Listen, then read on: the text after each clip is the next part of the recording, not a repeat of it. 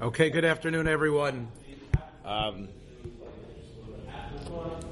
Today, we are going to be giving our second peek into the casebook of Rebbe Yoshev. I'm not sure how many installments. I don't want people to think, I missed the first and the second one, part 3. I'm going to go out on a limb and guarantee that every single one is going to be self-contained, building on principles from the other. So please do not assume, since we weren't here last week or the last time we spoke with Rebbe Yoshev Zatzal, that I want to come this week. I think each week is going to give you something. And plus, of course, we expect our loyal people come to this year to be listening, and because I'm going to try to be posting things not only on the link to the OneDrive, but also to our podcast page, which we've already gotten. I haven't checked it in a couple of days since I've been on the road, but we've had 400 and more downloads in a couple of weeks, including 40 from Germany, so I'm not sure why. Got 35 from France, and so I don't know. I hope that keep on listening out there, and please send your comments and like us on iTunes and Stitcher and all those other things. Today's shir is dedicated, as you can see here, by the Greenpeace chick owner Marty Weber, Marty and Ronit. I think the community of our community here in this building, the ones who want to eat kosher, and even those that are just people who enjoy that type of cuisine, has been enhanced by having green chickpea as close as it is. There's a number of halal people who have a very similar diet plan as we do, who are also enjoying green chickpea, and I've been very happy to tell them, the halal eaters, that I can vouch as being that I can. Well, I'm not certifying as a halal, as a member as a practicing Muslim, but I do tell practicing Muslims that from what I see that they're all right. So it has enhanced people of specific tastes and palates, but even in general, it's all part of the renaissance that you see going on in Newark, and they have definitely helped us a lot in terms of this year, providing. And the main thing, of course, is the consistency that they've been able to achieve by having every week, other than the weeks that there's been some other reason. So we thank them, and especially as Marty, father Avram, is not well, and he has been very busy dealing with him, and I don't know the details of his illness, but I know that he has a very loving and giving son and family and daughter-in-law that are trying to support him as much as possible. So Avram Ben Lina, especially as we are here sort of after Tisha B'Av, post Tisha B'Av, I think this is a pasuk that's appropriate.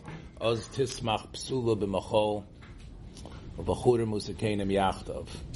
That this is going to be after all the tzaros, that there's going to be, even though it's from Sefer Yirmiyahu, after the tzaros that Yirmiyah speaks about, there will be a geula, there will be a nechama, and when that occurs, the psula, and of course it doesn't just mean one girl, it means all the psulas will have wonderful simchas. By the way, Marty Mirtz Hashem, Marty and Ronit, your daughter should find her zivig bismana. I love the mitzudas on that pasuk. He says, in general, the way things are, even when we try to be besimcha, those young people, okay, with their dances, what do they call that? The twist, the watusi, right? I can't do those dances. In that time, the sense of simcha will be so strong that bachurim usakenim yachta, that the zakenim and the bachurim will share. Of course, we find this in many chasanas today, where the young guys who are the friends of the chassan or the kal or the young women, they are dancing with fervor and energy, and then to the side you have the circles of the various husbands and wives, and then it's going to be a sense of true simcha. Bachurim usakenim yachtav. Mitzvah Hashem, we should see that. V'afachti evlam l'sasoyin v'nichamtim usimachtim migonam. So the Malbim and others, it's very famous, of course, biur in this sason and simcha, that there's sason and simcha and evel and yogon. Avelus, as we know, Rav Hirsch and the Malbim and others explain, Avelis is what we show Klape Chutz, the Hanhogas of Avelis.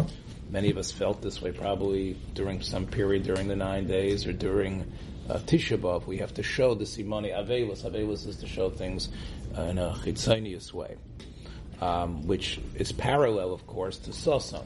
Sosan Kimsos Chosan Al-Kala, Smeichim V'Tzeisam, V'Sosan B'Voam. Sosan is the term for showing Simcha externally.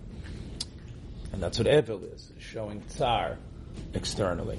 So the Evel will actually turn into Sosan. That's going to be our external, uninhibited actions. And Simcha, of course, which is internal. Simcha, of course, is, like Hirsch says, is from the idea of tzamach, of growth, internally. Simcha is an internal sense of contentment and knowledge that you're doing the right thing.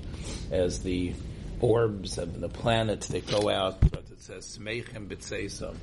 They go out with a sense of Simcha because they know they're going to be doing the right thing. That's where you have Simcha. And Sosain Bevoam, when they finish, they feel, they have that great smile, that great sense of contentment. So here, as the Malbim explains in that pasuk in Yirmiyah, Simachtim mi Yigoinom. The Yogon is the internal pain, the anguish. And the Simcha is actually, as the Malbim says, sort of in a Chassidish way, mi Yigoinom. From the Yogon that you remember, you actually feel the Simcha even greater. When you remember how the angst and the worry and the pain that you had internally, and you remember how that's not the case anymore, and how things are greater, it just amplifies the simcha internally. And so therefore, we should see this, Marty and Ronit should see the pain and difficulty of dealing with a parent. You should see refuas and yeshuas that should actually create simcha from your yogain, and for all of us, really. So, okay. So today, if you're counting, this would be the 8th installment. I tried to get Gershon last week to sort of include Rav Elyashiv in his, I don't know if he mentioned Rav Elyashiv or not, in his Tisha B'Av Drosha. He might have had some influence. But this is, if you're counting, this is our 8th installment. But as I said to some of the chaver that were here earlier, I'm not sure how long we're going to do Rav Elyashiv. There's just so much to do, and I'm excited about being able to posted for what? 80 years. Well, there's tons. Well, true. As I said a couple of weeks ago, not enough. I mean, the detective work reveals them. Unlike Rav Moshe, who wrote great works, Rav Elyashiv, even the idea of collecting his tshuvas was something that came very much later in his life. Tafshin Samach was which is what I think, Tafshin Samach, I think is 2000, is when the first edition of the Kovetz Tshuvas came out. Rav Elyashiv at that time was 80 years old. So compare that to Rav Moshe's Tshuvas. Rav Moshe's Tshuvas came out, in 1959, 1960. So that was a little bit younger, and there was a lot of material. Plus the Dibros Moshe as well. The Rav Elyashiv, the Haaretz of Rav Elyashiv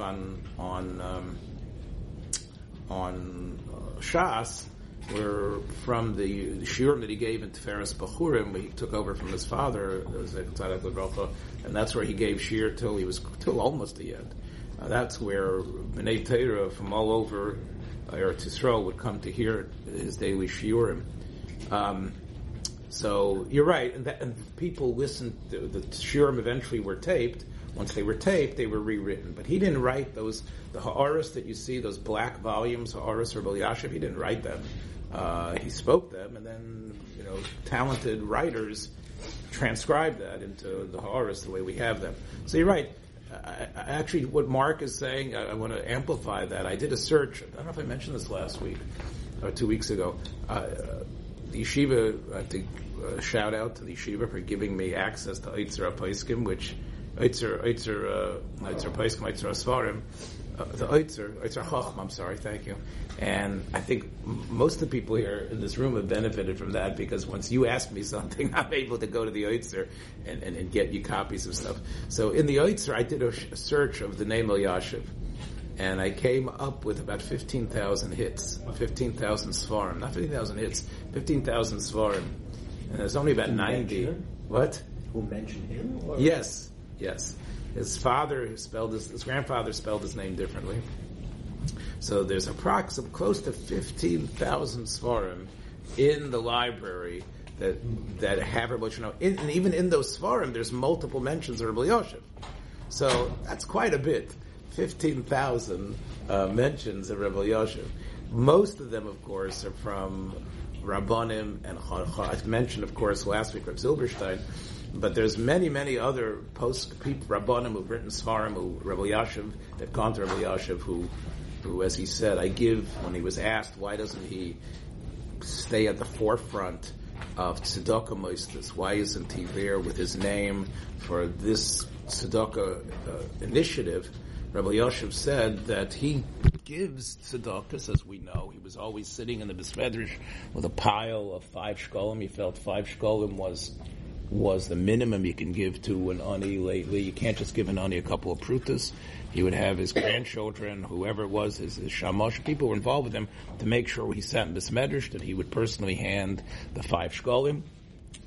And there were people who realized that then he wouldn't do it like get out of here. He always had a chuas chen when he was able to give the tzedakahs, but he was not out there like Rav Kreisworth and others that were. So Rabbi Yosef, when he was asked about it, said that he gives from the most important thing that he has, and the most important thing that he has is his time. He says there's nothing more wichtig than zman. And he gave that time, and he gave it graciously. I told you a couple of weeks ago how he gave it to me when I was a little boy, and he gave it to everyone. And those people who we've given it to have written down what he wrote, and they've put it into their svarim. But Rabbi Yosef himself, Mark, did very little of this is my sefer. That's why I felt that the what he wrote in the Piskei Din, that was him writing, and that's part of what we're going to try to do. That's why I said that this is as I said, the 3 psakim from the case of Rabbi Yosef. 2 of them are from the Piskei Din, and one I sort of ripped off from, it's not the right word to use, but I took it from Rav Zilberstein's sefer. Okay. There's a sefer called Kavanoki, a very nice sefer, and I don't know how many editions it's been through, but I bought it when it came out. And it's all the places. It's a collection of where Rav Zilberstein quotes Rabbi Yosef from his svarim like Chashukei Chemed and his shiurim for Reifim. So that's a wonderful sefer. It's a very easy sefer, and you can really get a sense of Rabbi Yosef is from there. Plus, given over in Rav Zilberstein's very readable style. So there's 2 things here from the Piskei Dinim. Let's get started as a schus forum. So let's start with this psak. I really like this one. And hopefully everybody's going to feel that it's something as well. By the way, just as everybody is starting to get into this psak, I did last week. You'll hear I start fumbling for this picture of Rabbi Yosef I was very taken by. I believe this is where he's about 15 years old, right before his grandfather died. As we talked about how he helped write the Leshem. Here you can see a picture of Rabbi Yosef at 15. And it's quite... He helped write the Leshem? What? He helped write the Leshem? Yes, he helped be Masader the Leshem, right? He helped be Masader. This is... Take a look, everyone. You can see what he looked like, and yeah. He kept a good figure his whole life, so we should... I know, Malcolm, we gotta take eitzes from that. He was mavurach and how... We know he ate hardly anything. But anyway, here we are. So here was the Shaila. And it's a typical Eretz Yisrael, the beginning of the Medina Shaila. So here's what it was. Keser Torah Shalateveya Nishtaro Natzim B'chutz Loretz. So basically it was in Hungary. Makov was the city. And the Nazis came into town, and one of the things they did originally, as we're going to see in a minute, was to find out where the gold and silver was and any of the Jewish things. And the Jews, before, of course, they were going to be shipped off to die, had to first willingly give up all things of value, specifically silver and gold. Incredibly, this was with the Nazis' defeat and the United States' victory and finding the troves of material that the Nazis had collected for their museums and for their enrichment, there was a process of returning these items back to the owners. It wasn't reparations, that's what they got from Germany, but these were actually returning these objects back to the people if they could. There was Sfarim and other things, and because Kli Kodesh, you're going to see, it was about 3,000, not a lot, but still 3,500 or so pieces of silver and gold that were about enhancing Sifrei Torah and stuff like that. So incredibly, as we're going to find here, the original owner discovered the Keser Torah. And I think there's some chidushim here from Rabbi Yoshev that I think it's worthwhile seeing. And again, I'm sort of speculating, but I see I'm not alone in my speculation. There was another article which was appended to the email, didn't have a name to it, but he also was trying to do something similar to what I'm trying to do here. And the assumption that he makes as well is that in these psukim, Rabbi Yoshev was the prime mover. This was in 1954. Rabbi Yoshev, I said, as if you remember the blurb, at the peak of his powers. Many people will find that what I'm saying here sounds like a zilzal. Again, nobody loves Talmidei Chacham. Again, I have to say, in my times of sorrow and hurt, my thinking of Gedolei Yisrael is what keeps me aloft.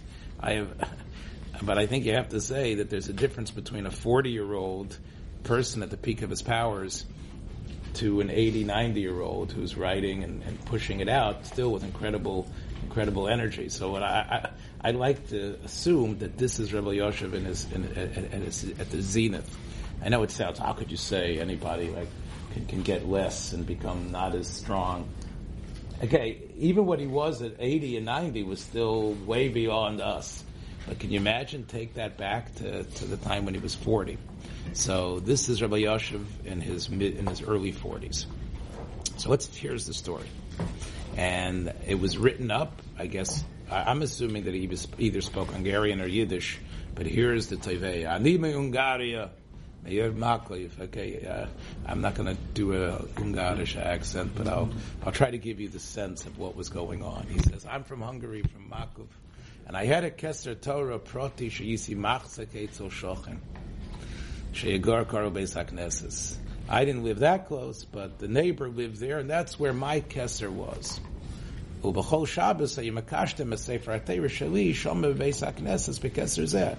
there's two things you have to understand here. Number one, it was his Sefer Torah, his family's Sefer Torah. Like many people who donate Sefer Torah, they make sure that the shul uses it, but the shul doesn't absorb it and take it as one of their own. So if they move, they could take it with them. Unfortunately, my great uncle, I'm named after Vremel Kibalevich, who was my great uncle who came to America, brought my great grandfather's Sefer Torah to Memphis, and it was absorbed by the shul, and there's no way we're getting it back. I might have been buried already, but believe me, I always think when I'm thinking, I wish I had that Sefer Torah. This fellow made sure that the shul knew it was his Sefer Torah. He also had a Keser Torah. And the Keser Torah, of course, wasn't used during the weekday, but on Shabbos they would bring it from the neighbor's house to the shul. How did the Keser disappear? I mentioned it before, the Nazis. He says, Ha-Nazis ha-Hungarian. So I would assume that this was the Hungarian authorities who were collaborators. You don't think so, Yankee? He says, Ha-Nazim ha-Ungarim. Okay, so I don't think these were the original German soldiers. These were the collaborators who were working on their behalf. Shadru is Keser HaTorah. They took the tzitz of the Sefer Torah. They took everything else. The Nazis drafted from other countries. I understand. Everybody was working for the Nazis, though, right? So now, it turns out it was taken sometime in 1944, I would assume. This was not many years later. This was 10 years later. Chalamoid Sukkos, he says, I happened to go to the city called Har Zion, and I see, wow, in the shul there, that's the Keser for my Sefer Torah. So I went to the shul's office, and I said, can I see it? And I said, this is what it is. And there I saw my father and mother's name written on the Keser. Now, the Shamish of our old shul in Makiv lives in Yerushalayim, and he knows the whole story. It's not just me talking. And I'm going to bring him to Bezdin to get back my Keser. And I want it back. I want to take off a miyad. Because, and this I thought was a chiddush, he says the Sefer Torah I have. And where is it? It's in my new Beis HaKnesses. What a beautiful story. From Makov that was destroyed. And again, I wish I did my research here to find out where these were on the Israeli map. People from Eretz Yisrael have yet to download this podcast of France and Germany, Italy. We're getting close. But in Nave Shanan, does anyone know what that is? Oh, it's in Haifa. Here it is. Nave Shanan, in an area of Haifa. That's where I live now. This Hungarian refugee said. And I want, and I love this Lashon, Lahachzer Atara Liyoshna. Yeah, literally. Right. I want to get the Atara, I want to get the crowd back to where it should be. Okay, sounds like a slam dunk case, right? Can you imagine a show putting up a fight on this? What are the odds? What? No, I'm about to ask. Did he ask for it? Yes. He went to the show, he said, it's mine. No? They had to go to Bezdin.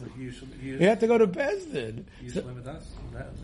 Very good. So the question is whether there was Yish already. There was more than it was Zuta Shoyam. That's exactly what the guy tied it. It's like the river, or it's swept away. Right. That's exactly what the shul tied it. He says, of course that was his. But when the Nazis come in, you don't even know if you're going to live. For sure, you're chafatzim. You think that you're going to get that back. He says anything that was taken during the Holocaust from a Jew, nisyaishu abaylu mimeno. So therefore, you lost bailus. And it came to us. Now, how did it come to us? Is a question. It's not nice. Right? But he says it's now being used here in Har Zion. We have the schus to use it. Now, I love this. Is sort of like a lawyer playing his bets. I mean, look at this. He says,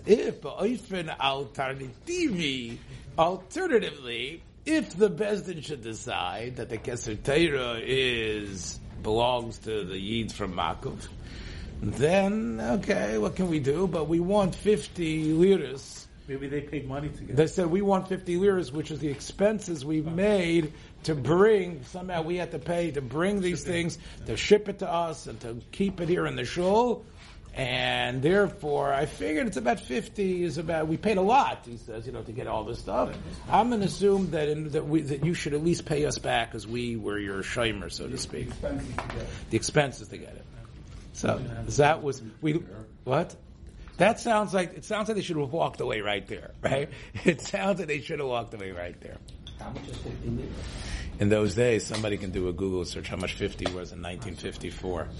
But I would assume it might have been $50. Again, I don't know how much the lira was. And how much was $50 in 1954? I don't know. Not much now. Oh, okay, but 1954, right? When you were in a different Gilgal, Yankee, right? It probably got you, I don't know, but a decent dinner in Delmonico's. But anyway, so here came then the Edus of the Gabbai.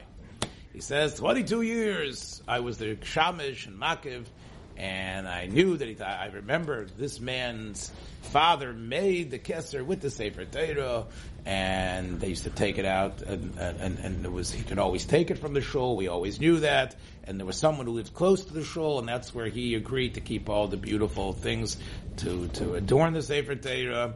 His father died before the Holocaust, and the Keser was his because he's the Ben Yochid. And this part I thought was very moving. He says, "As hakeser lochu anatzim Hungarian, ba'ani ba'atzmi samti as hakeser b'sak." I was the one who had to do it because they knew that I was the Gabbai, and I was the one, according to them, that had to put it in the sack to them. And I went to the man who was holding it in his house, and it was a weekday. He remembers, and he brought him that.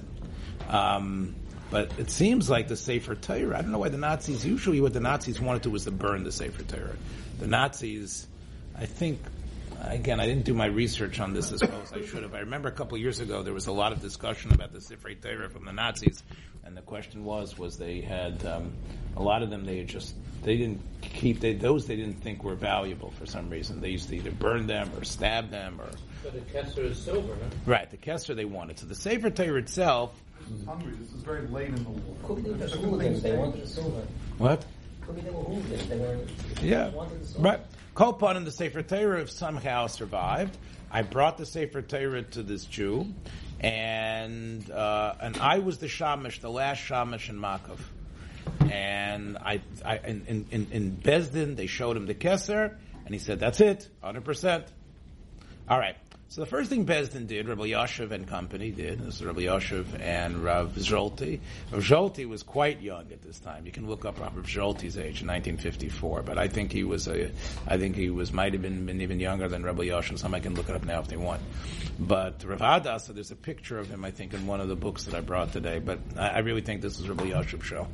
But anyway. So first they went to the agencies, the Malban. That was the agency that the government erected to help people from Europe and refugees and people that were not well reestablish themselves in Eretz Yisrael. So they wanted to find out. First of all, who was the one who brought Al Yidei Minesva Kol Tashmisha Kedusha, right? Who was the one who brought these things? Like, well, how did they all come here? They wanted to get the details. We're involved in a Psak Din now in the Bezdin, and I'm telling we sat there for 5 hours, and afterwards we talked. We said, there's a lot of information we don't know. Dayanim need to get practical information. How did it get from point A to point B, and who was involved there? Also, the Shul in Har Tzion, who actually gave it to them? They have it, but who was it what was the agency? Right, how did they get it? The third thing is, it's possible that the agency itself operates with bylaws and rules that what happens to items that, even they talk about Zuto Shoyam, but there might be laws that we have constructed about how this stuff gets back to their owners. So they found... In other words, instead of just brokering it to New Shul, they should have made an effort to... And maybe there was rules that how they did it, based on halacha, but it doesn't really make a difference. They can create their... Since they were the joint, as you're going to see in a minute, my mother, Olav Shalom, used to speak about this a lot.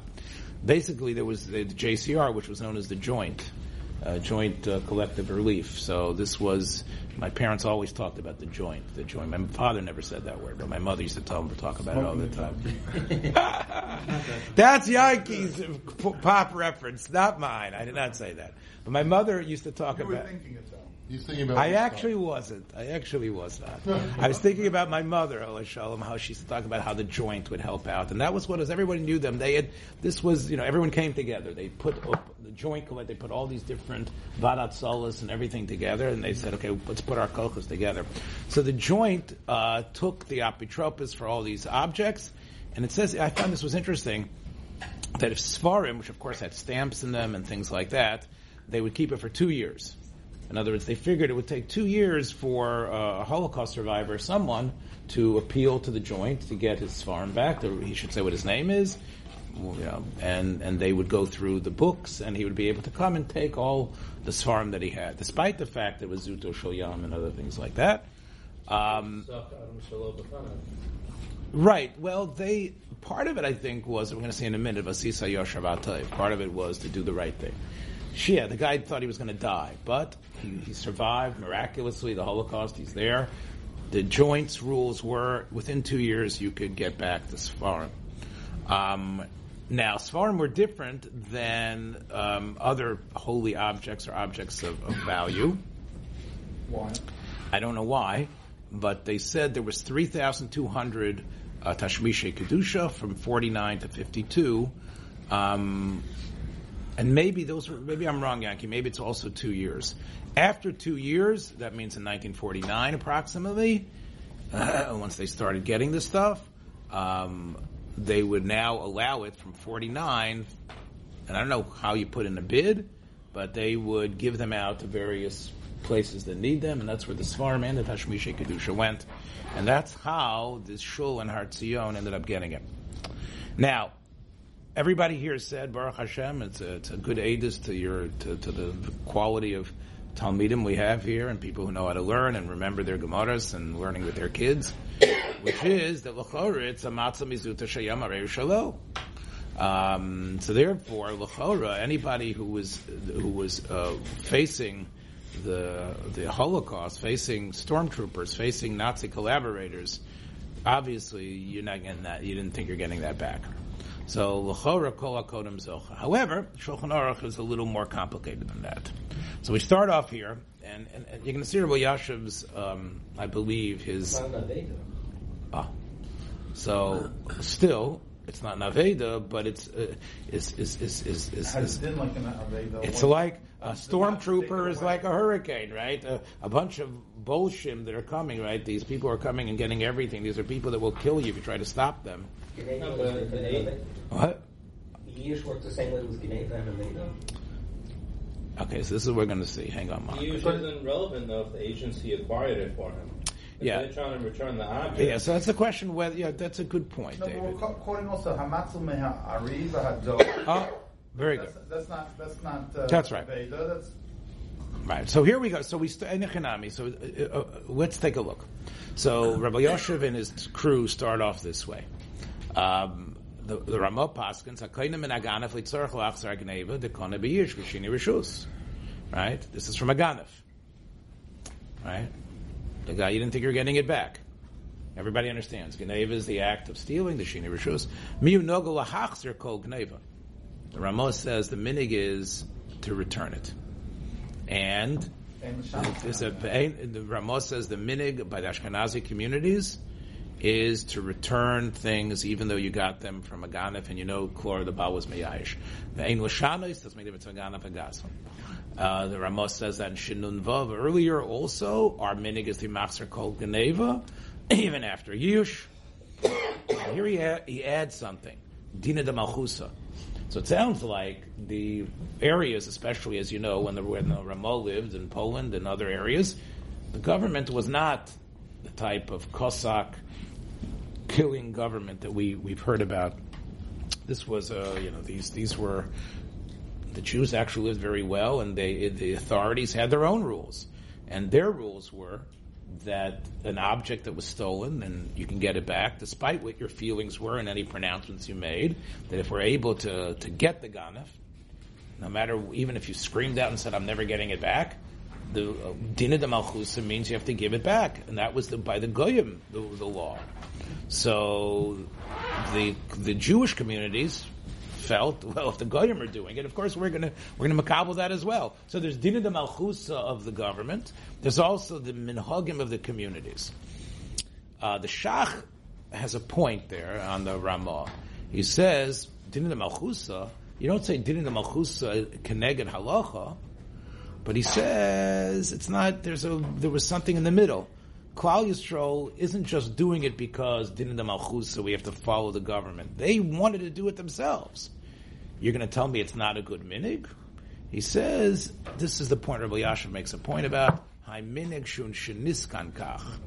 So again, you have to think here what's going on. There's Dina de Malchusa, minag, and takana. These are three different principles. Dina de Malchusa is, I don't care, Jews, what you're doing. You live in our country, you have to follow our laws. Okay, that's at least the perspective of the government. Then there's the minhagim, the Jews and communities among themselves. Then there's something on a higher level, which is called a takana.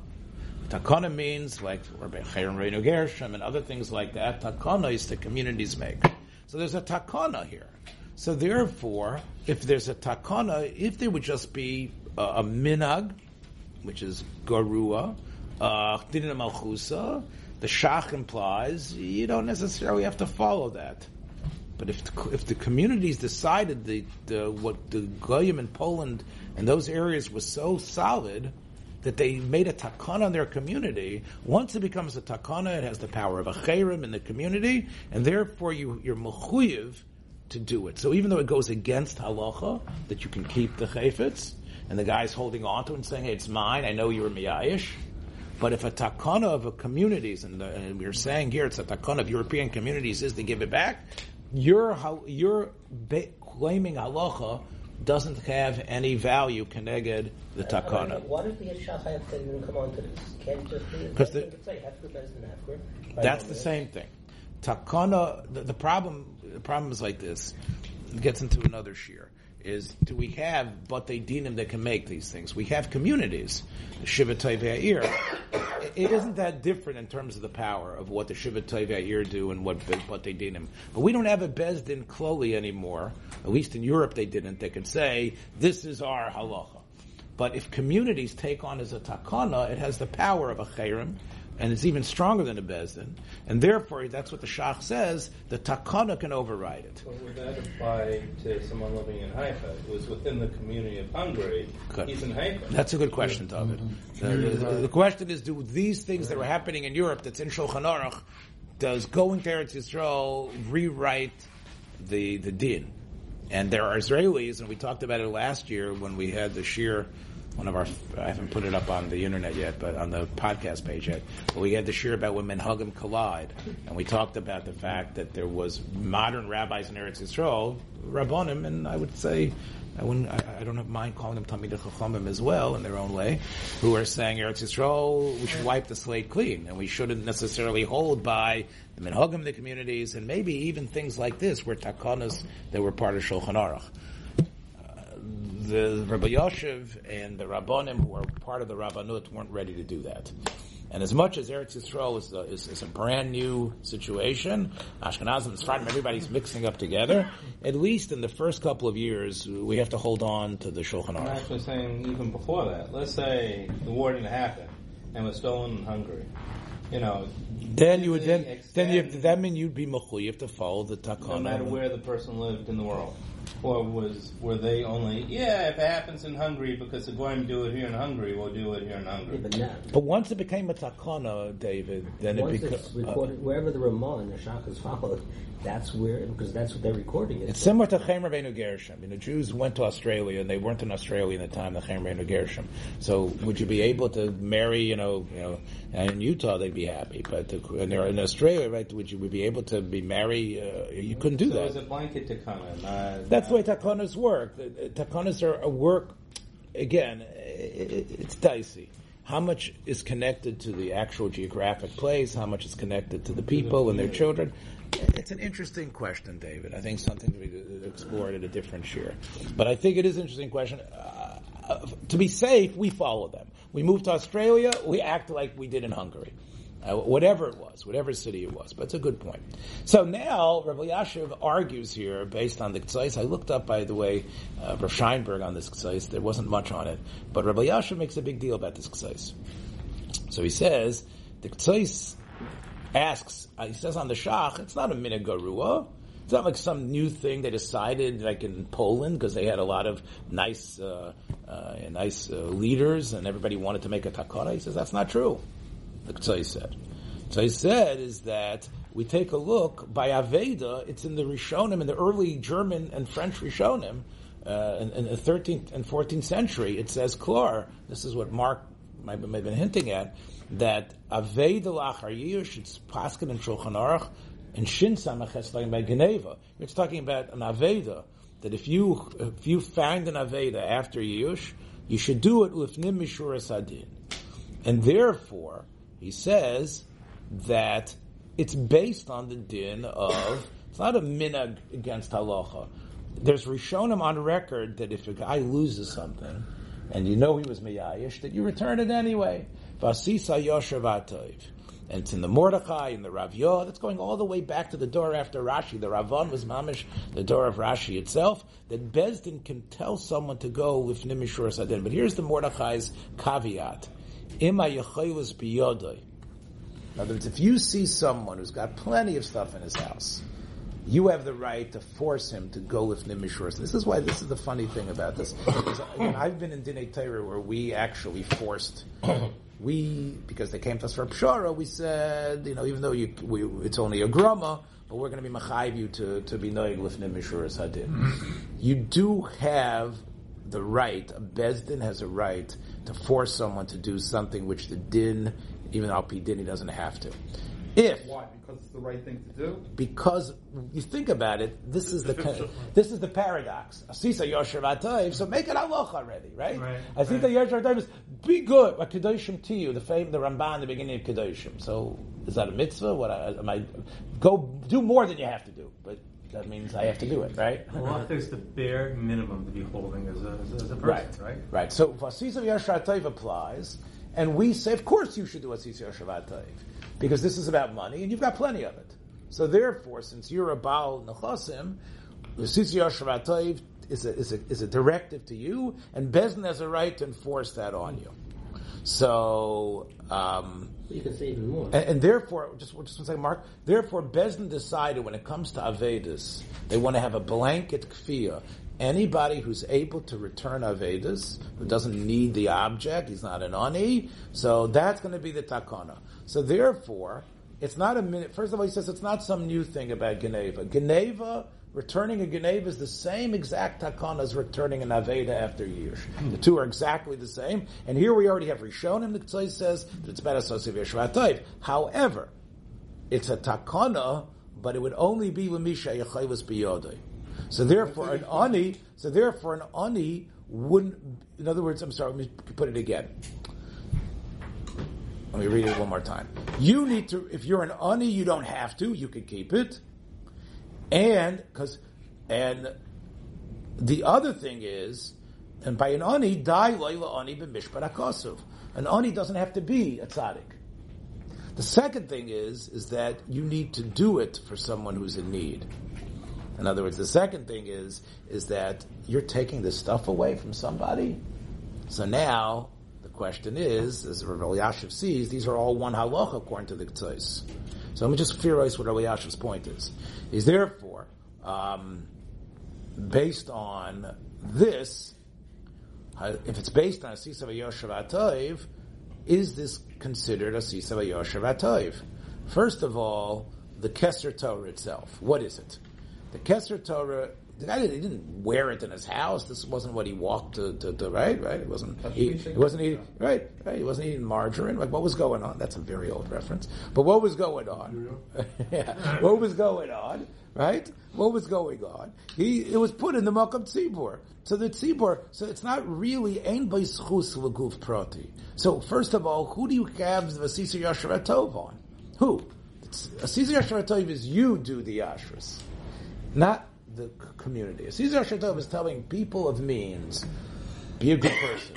You see a person in need, even though you can keep it, do the right thing. Chazal, the Rishonim, the early Rishonim say, let's do this by every Aveda. So that could be, the Rav Elyashiv says, maybe that's only a din on a yochid, on a rich individual. A tzibur, who's using it? It's the shul in Hartzia. This is somebody's mitzvah of Zakeli Van Beu. It's on him. It's on a yachid also. It's a yachid Zakeli Van Beu. But it's now part of the shul. The shul spent the money. It's his Sefer Torah. Sefer Torah is now upgraded. I'm at the Keser. So, I did the Keser, but who owned the Keser? He owned the Keser too. Right, but a Sisa of Yashar Tov would say, this was his Zakeli Van Beu on his Sefer Torah. Okay. So I can make a case that it's a yachid also. It's not a rabbin. Wait. Maybe I didn't explain it well, and I know it was a little bit confusing. Rabbi Yoshev's first point is that the shul doesn't have a chiyuv of Asisa v'Yoshev Atayv. Asisa v'Yoshev Atayv is a lashon yochid. Every individual, knowing what he can afford, should be mavat. That's not applicable to a rabbin. The second thing is that is he an ani? In other words, he says, because we know tzedek mishaloch v'tein loy. In other words, know that you're right, the Rishonim say, but give to the guy anyway. So, ubifrach ha'toivei ha'toyin shibur tzoynei lafter b'keser ha'sefer. He doesn't want to use it for himself. So, l'chora, based on the k'tzois, they didn't tie to that in Bezdin. They just tied to Zuter Shalyam. But Dayanim many times outthink the Toivim, the Nitva. The Nitva said, see, it's a Zuter Shalyam. But on that, of course, the Shulchan Aruch was clear that there were takanas to give stuff back from Genevas and Gezelis. So therefore, Elyashiv says, yes, but if you hold like the Ktsois, that it's based on the Sisi Yashavatayv, because the Ktsois is bothered by how did they ever make a takana keneged the din? So on that, based on the Sisi Yashavatayv, which is seemingly more ensconced in the early Rishonim as a real idea, the Ktsois spreads the idea to Geneva and Gezela, and says it's all one halacha, and it's not really a takana of following the Din de Malchusa. It's about being good people. And being good people depends on you and the person you're being good to. Right, but by saying it doesn't apply to a tzibur, it circumvents the entire takana. Because you just say, oh, it's the tzibur. That's right. That's what he's saying. So you're going to circumvent the entire takana. That's right. According to the Ktsois, the Shach is wrong. That there was never a takana on the tzibur, and it wasn't a takana on the shul. There was the Sisa v'Yashavat Ta'iv. That was the. Does it matter if it's a rich shul or a poor shul? Does one say takana and the other has 20? I'm very bothered with the thing of, well, if he's a rich guy, then he should be a good guy and do it. And the poor guy. Yeah, but again, think about the Gemara. The rich and poor equivalent on the din. That's why this is not din. This is Sisa Yashavat Ta'iv. But this is that's why it's something where, look, you don't really need it. This guy is poor, even though you're right. You have the rights to it. Give it to him. Anyway, let's take a look and see what Rebbe Yochanan. I understand it doesn't sit well. But that's like I said. What was if you look online? I called last week's shiur 2 weeks ago just pure psak. Russia don't care.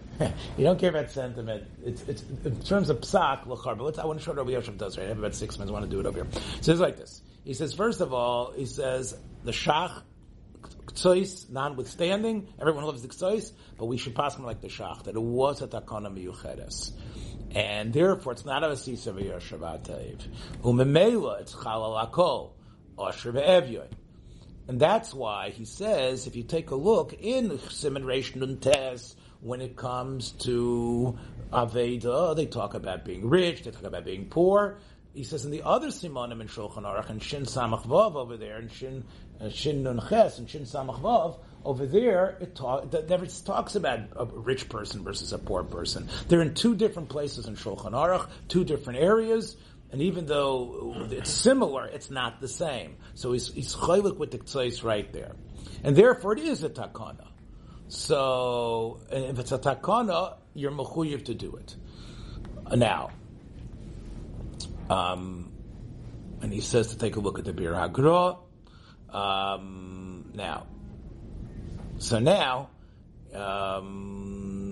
Right, it doesn't make a difference who is holding on to it. Beinim Amachzik, it's an Oshir, or Balachayfet Suani. If it's a Takana, the Shach is right. However, he says, even the Shach is talking about Aveda. Aveda is a din of Lefnim Mishuras Adin. Gzeil of Gneva is a Takana. But L'chora, Rav Elyashiv says there's something which the Taiveya, the Nitva didn't mention. There's a new din called what? There's a new din called Kibush Mulchama. Kibush Mulchama is different than a Gneva and a Gzeila. Right? We did it. Right? We were able to take Eretz Sichon and Og. We were kovish it, and it doesn't come with Kinyone Geneva. There's a mitzias of a war. That's booty. This was not booty. It was not booty. It was booty originally when the Nazis got it. Right. So if it's he's going to mention this. This is where he's going with. Okay. But it's an interest. He puts kibush mulchama on the table. Kibush mulchama is the way territories become part of another country. Kibush mulchama is almost like an honor. You can make a kinyan on human beings. Kibush mulchama is like the sense war is what defines human interaction, and it's bigger than did I make a kinyan? Did you pick it up? Did you steal it? Now it's yours. Is there a year? Kibush mulchama changes the parameters. It changes what's really happening in reality.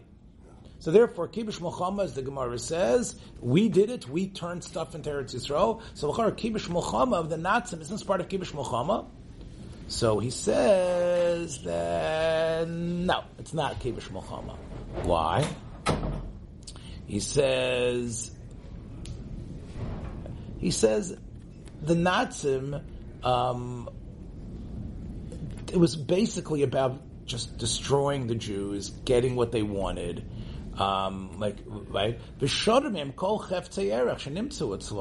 This was piracy. This was not as war. We're taking that. This wasn't, McLennan going into the South and saying, "Take that, take that plantation over." That's Kibush Mulchama.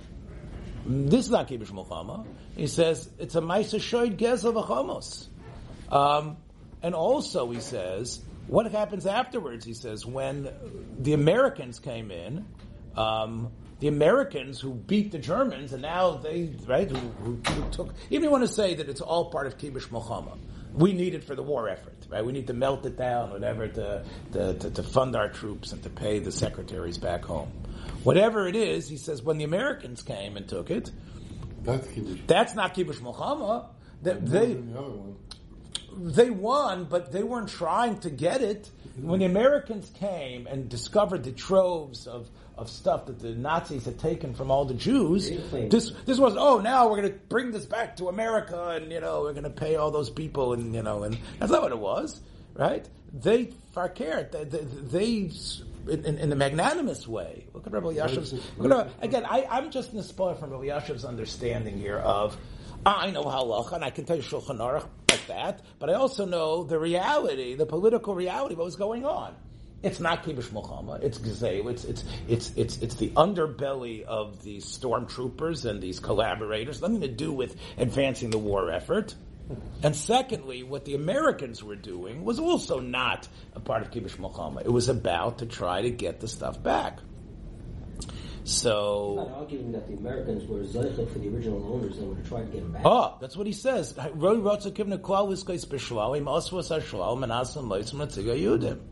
So therefore he says, and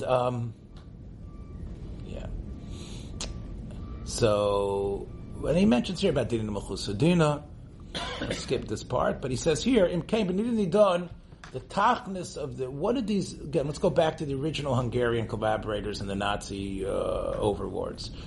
Basically, their purpose here, there was no din involved. They wanted to try to just do whatever they can to eliminate the Jewish people as much as possible and to take everything they had. That's not din in the Malchusa, and therefore the Shach is right. They're Gazlonim, they're thugs, and the Takana of the Shach is right, you have to give it back.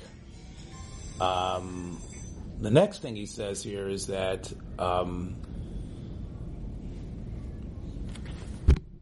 the Joint wrote a letter that they were the agency that got it from the Americans. Their whole purpose, it was in their guides, whether it was written or not, their charter was to give it back to their owners, right? They took it, al-manas, to give it to Labaleya. Now, it's true, they kept the Sefer Torah for 2 years because they felt the guy is going to come. So even though they gave it to someone else who didn't come, so clearly that doesn't mean that the guy can't get it back after that. That's because they didn't want to hold on to Sefer Torah that were out of use. So, anyway, and of course he says the 50 shkolim don't mean much at all. He says that we find that as way too much. First of all, they used it the whole time. They want money for taking care of it. They used it.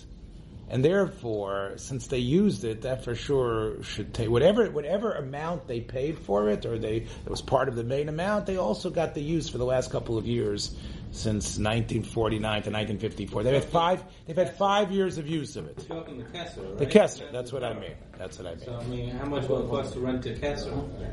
Right. Did they do that? I could hear that. Right. They figured the amount of 50 shkolim was clearly it should be a wash. First of all, the 50 shkolim sounds like out of the air. They just took that amount of money, but can you prove that when that's how much you paid, or they would give it, right? They gave it to shuls, right? So you have to send somebody with a cab to probably have to send UPS, yeah, right. Whatever. So whatever it is, we don't think 50 shkolim was the amount. And even if you want to say that you spent money on it and he should pay you back for that, well, you got it for free.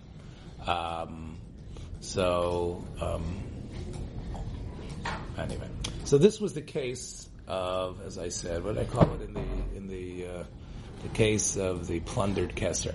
So I think you see a lot of Rebbe, again, just to be mistaken here, I think you see, as I've said a minute ago, you see Rebbe Yashiv's obvious tremendous bikiyas and a lot of times in Shulchan Aruch, we had a case just in front of the Bezin a couple of weeks ago where one of the people knew about good ogud. He knew about that. So he says, it should be some sort of good ogud thing here, right?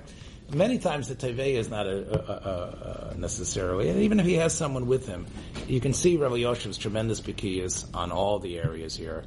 You can see that the K'tzais, a very interesting K'tzais, that he was Dochem Halacha, despite the fact that it has a little chain to it, but the K'tzais has holes in it, and he says we have to hold like the Shach. The second thing, I think, the main Chiddush here that I thought the Rabbi Yosef came up with was his understanding of Kibush Milchama, his understanding of not applying it, his understanding of the role of the Americans, and the work that the Beis Din did to find out the practical reality when the joint took it, what were the bylaws, how they did things. All these things are part of what creates Rabbi Yosef, as I said, as the perfect place. So what was the ultimate stop? So basically, he said, return it. That the Hartzion has to return it to the man. With no money. He has to return the Keser. He doesn't have to pay anything for the fact that they kept it. And here's maybe a good way to end this. In terms of the amount of money you have to pay for this case, every side has to pay. We're not going to. And many times, if there's a din Torah that we think that the other side was right, or was so wrong that this case should never have come, that will force the other side to pay the legal fees. So the legal fees, everybody else is going to pay. And as you can see here, I'm not sure why it says 52. I think that might be a mistake. Chaf Beis Elul Tavshin Yudalid. I think I was right. It should be 54, right? 9/20, September 20th, 1954. Mitzvah Shem. It was early that year, so you have an extra year. Okay. I don't want to run out of time over here. I think I already have, because it gets more than an hour. I can't upload it properly. So, Mitzvah Hashem, I hope you enjoyed this case. And Mitzvah Hashem we have a lot of cases in the future. I'll tell you just one little teaser. Rabbi Yosef has been accused, posthumously, and maybe even when he was alive, as being the reason why Batei Dinim and Eretz Yisrael are so hard line on husbands, in terms of not forcing Gittin on husbands. Rabbi Yosef for 20 years... Hardline against husbands? Hardline against being kofa husbands. Kofa. He was very against the idea of forcing Gittin. What? Because, right, yes. And because what would happen is that if you force a husband to give a get, it's called a get ma'usa, especially if there's, as Rabbi Yosef quoted, the fact that the whole heter to force a get is that you say the person wants to do the right thing. The person, like the Rambam.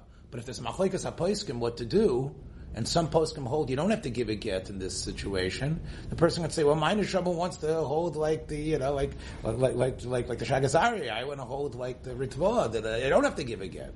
It's not clear that you have. So Rabbi Yosef was very, very conservative about the idea of forcing Gittin. So there's been theories that have been posted out there that Rabbi Yosef is responsible for that attitude in the Rabbanut, which has caused women to react and saying that they have not been able to get their Gittin. We're going to take that head on next week, Mitzvah Hashem. So hopefully you'll be here, and it'll be a slice for us. Okay, be well. You don't want to miss